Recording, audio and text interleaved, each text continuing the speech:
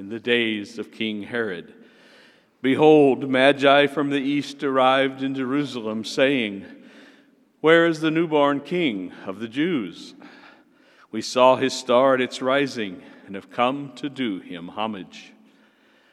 When King Herod heard this, he was greatly troubled, and all Jerusalem with him. Assembling all the chief priests and the scribes of the people, he inquired of them where the Christ was to be born. They said to him, "In Bethlehem of Judea, for thus it has been written through the prophet, 'And you, Bethlehem, land of Judah, are by no means least among the rulers of Judah, since from you shall come a ruler who is to shepherd my people Israel.'" Then Herod called the Magi secretly and ascertained from them the time of the star's appearance. He sent them to Bethlehem and said, "Go and search diligently for this child. When you have found him, bring me word, that I too may go and do him homage." After their audience with the king, they set out, and behold, the star they had seen at its rising preceded them until it came and stopped over the place where the child was. They were overjoyed at seeing the star, and on entering the house, they saw the child with Mary, his mother. They prostrated themselves and did him homage. Then they opened their treasures and offered him gifts of gold, frankincense, and myrrh. And having been warned in a dream not to return to Herod, they departed for their country by another way. The Gospel of the Lord. Praise to you, Lord Jesus Christ.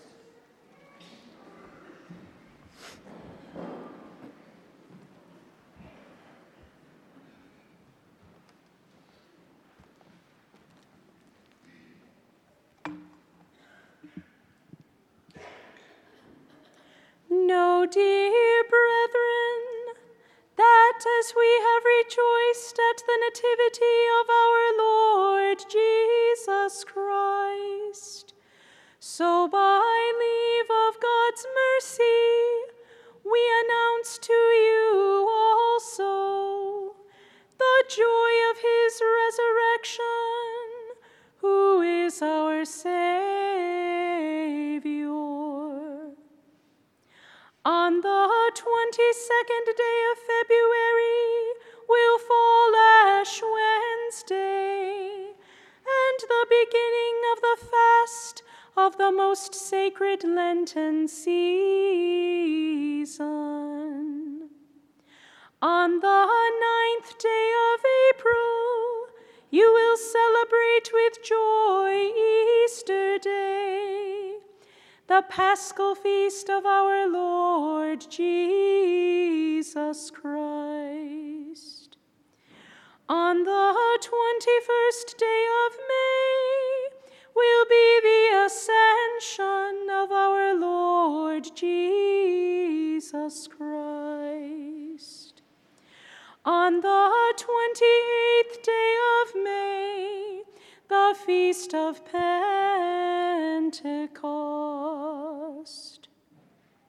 On the 11th day of June, the feast of the most holy body and blood of Christ.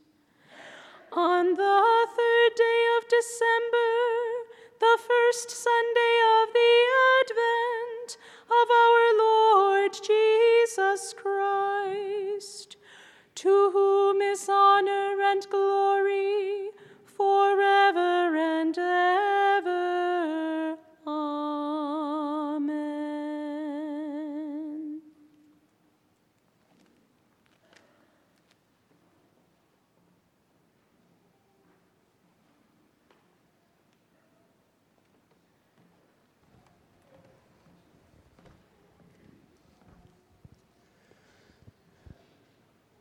This year we close out our Christmas season with this feast day, this solemnity of Epiphany, where we recognize that through the worship and adoration of the three wise men, the Magi, that the Son of God came not just to save a small group of people, a chosen people, but instead came to offer salvation to the whole human family. But today I want to focus on a little different aspect of this story, and that is the faith of the Magi. So we just heard the story. It's a story that's very familiar to us because we hear it each and every year. So the Magi have recognized this star. And in their tradition, a star like this means that there is a birth of a king. And so they have come to pay honor and homage to this newborn king. And so they follow the star. Well, in their mind, kings are born in palaces. It seems like the star is leading them towards Jerusalem. And so they go to King Herod's palace and say, "We're here to give homage to the newborn king." Well, we heard that caused great distress to Herod and his whole royal court. What is this? Somebody is going to challenge my reign as king. Someone is going to challenge our power as the leaders of the people. And so Herod brings in the religious leaders, the chief priests and the elders, and says, "So what are they talking about?" And they said, "Well, according to the prophet, the Messiah will be born in Bethlehem, not in Jerusalem." And so this information is given to the Magi. But then Herod does something interesting. He pulls those Magi aside in secret. So in other words, not with the rest of the court where they can hear him, but only those three men can hear him as he says, "Well, go and find out where the child is and let me know so I can go pay him homage as well." And of course, we know that is not his intent at all. Otherwise, he would have announced it to the whole royal court. But he didn't want anyone in the royal court to think that he believed that this is a king. And so the Magi left Herod. They see the star once again, and they follow it, and it rests over a stable in Bethlehem. What is their reaction?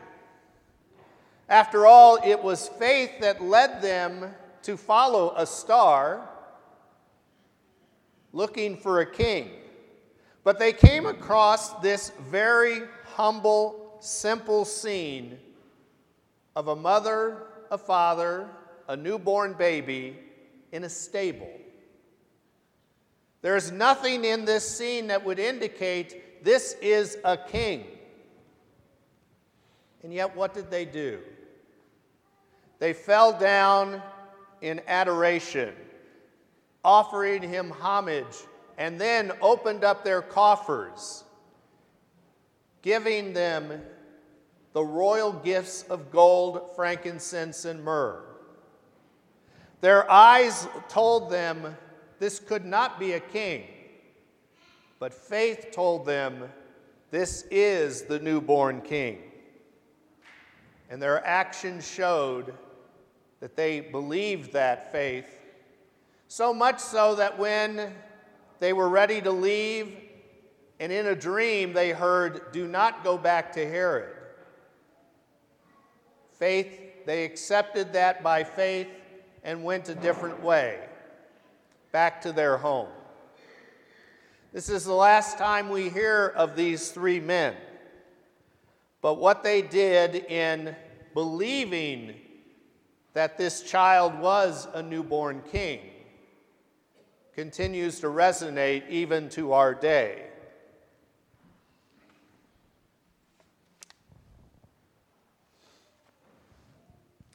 We are in the midst of a Eucharistic revival, a multi-year effort that the U.S. bishops have decided to begin. And they decided to begin because faith in the Eucharist has lapsed. And I'm not talking about of other Christian denominations, I'm talking about Catholics. If all Catholics truly believed that Jesus is truly present on this altar every time they celebrate the Mass, this church would be filled to the brim. We would have to have probably 5 Masses on the weekend to handle all the overflow. But as we can see, that is not the case. Belief in the Eucharist has waned over these years. And so they've begun this multi-year effort to try to revive that faith in the Eucharist. They kicked it off this past June, and the parish phase is preparing to begin. One of the efforts here at Our Lady that we have decided on for this Eucharistic revival is to focus on Eucharistic miracles. Some of you, as you walked through the front doors of the church, saw the 2 posters on either side of the image of Our Lady of Perpetual Help, describing one of those Eucharistic miracles. There's over 150 Eucharistic miracles that have been identified by the church and accepted as miraculous. We have decided to choose 12 of them, 1 a month, for this calendar year to focus on. And today we focus on a Eucharistic miracle that occurred in Lanciano, Italy. Inside your bulletin is a summary of that miracle. So I encourage you to please pick up a bulletin as you leave so you can read through this. But the boards in the church actually have a little more detail and definitely more pictures of that miracle. So the story goes, in the year 750 AD, a monastic priest was offering Mass at a church in Lanciano dedicated to St. Francis. And in that church, as he is beginning himself to doubt the real presence. He's beginning to doubt what occurs each and every time we celebrate the Mass. And so during this particular Mass, as he raises the host for all to see, all of a sudden there is a change, a visible change in the host. Something occurs in that host that not only he can see, but also the people there in that church. And as well, something as well visibly occurs to the precious blood in the chalice. They are so awestruck by this change that they don't consume that host, but they put it in a monstrance along with the goblets of blood in a clear vessel. And even to this day, you can actually witness with your own eyes, because this has continued to be preserved, not by any efforts by us, but it's being preserved miraculously. So what did the change occur? Well, in the 1970s, 1971 specifically, the Archbishop of Lanciano gave permission for a doctor to do some medical tests on both the consecrated host and the precious blood. What he found was the host had now become authentic flesh, human flesh, containing of tissue from a heart, cardiac tissue. The precious blood tested out as human blood with a blood type of AB, which is the same blood type of the man that the Shroud of Turin was wrapped in, and a very common blood type of men from the Mediterranean area. The medical science showed that a miracle had occurred. Every time we come together at Mass, bread and wine become Jesus' body and blood. But to foster belief in this miracle, at Lanciano, a physical exchange occurred as well, such that the host now has become human cardiac tissue. And the precious blood has now taken on all the physical characteristics of blood, human blood.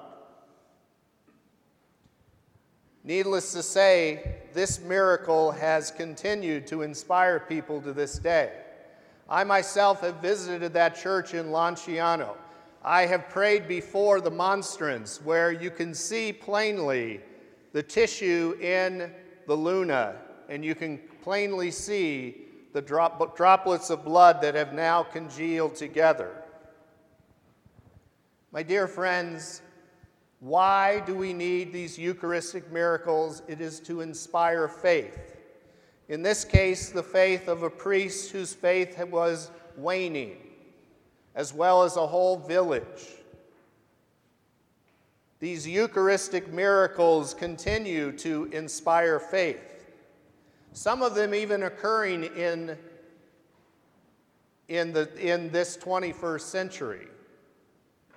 One of them that we will be displaying at some point during the year happened, I believe, in the year 2014. So very, very recent. But my dear friends, faith is what allows us to look upon bread and wine and recognize there is the body and blood of our Lord and Savior Jesus Christ, the same person whose birth we just celebrated 2 weeks ago, the same person who gave up his life on the cross for our salvation. That same person is who we receive every time we celebrate the Mass and come forward to receive him in Holy Communion. But to inspire these faith, God has chosen at different points to offer us these miracles, to remind us of the truth of our faith, that Jesus is truly present. My dear friends, I hope that this effort throughout this year will not only bolster your faith, but also the faith of those that you share these stories with. Jesus is truly with us, most especially in the Eucharist. That is what gives us hope and allows us to continue to love, because the faith of our Lord and Savior is truly present every time we come together to celebrate the Mass.